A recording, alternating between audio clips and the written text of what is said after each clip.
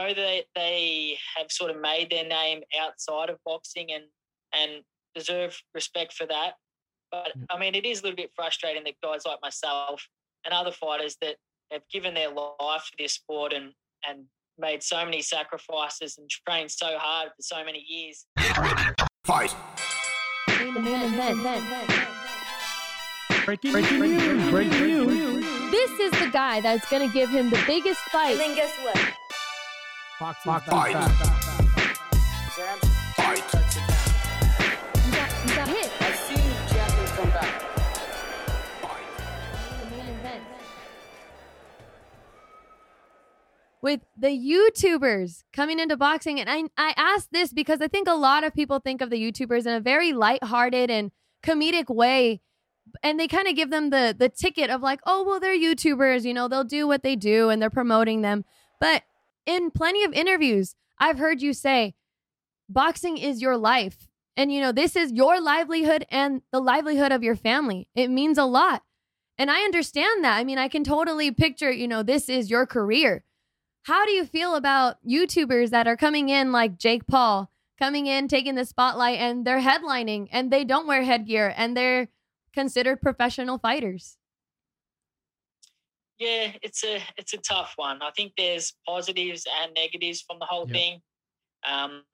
They do bring a lot of eyeballs to the sport, and hopefully those people that tune in then continue to follow boxing and the sport grows as a whole. But yeah, on the other hand, I know that they have sort of made their name outside of boxing and deserve respect for that. But, I mean, it is a little bit frustrating that guys like myself and other fighters that have given their life for this sport and made so many sacrifices and trained so hard for so many years, you know, make like maybe 1/10 of what these guys make from in their fights, or not even that. So it's a little bit frustrating that some of these guys can come and have like what is basically a little exhibition and, you know, not really put themselves at risk, but walk away with a lot of money. Yeah. But I will say that Jake Paul he seems to be taking this sport serious, and he wants real fights, and seems to be training very hard and sort of taking this sport very seriously, and not just trying to come in here and steal people's money and put on a fight that he's guaranteed to win. He's taking tests and calling out all the biggest names, which I'll give him credit. If he actually wants to fight these guys, that he's got a ton of heart. And yeah, he seems to be taking the sport seriously and not making a joke of it. So I respect that. I've been watching it. I like it that he's fighting ex guys and he's fighting UFC guys that are not boxers. I'm waiting for him to fight. I don't even care if it's a boxer that's retired and came out of retirement. They say Andrew Ward. They say Ward got something because you know what? This guy thinks he's all that. I'll come out of retirement and fight him.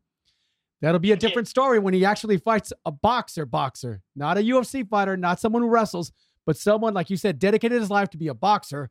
And he meets somebody that knows how to throw a faster jab, knows what's coming, knows how to move, knows how to avoid everything. Then we'll see. Yeah, absolutely. And you're right. So far they have sort of picked their fights quite smart. And he's fought UFC fighters that, especially his last one, that Askren was known as not a very good striker. So they have been smart about it. But yeah, you're right. It's going to be interesting when he steps in the ring with a true boxer that has, you know, dedicated their life to this sport and learnt the craft properly. Yep. Yeah.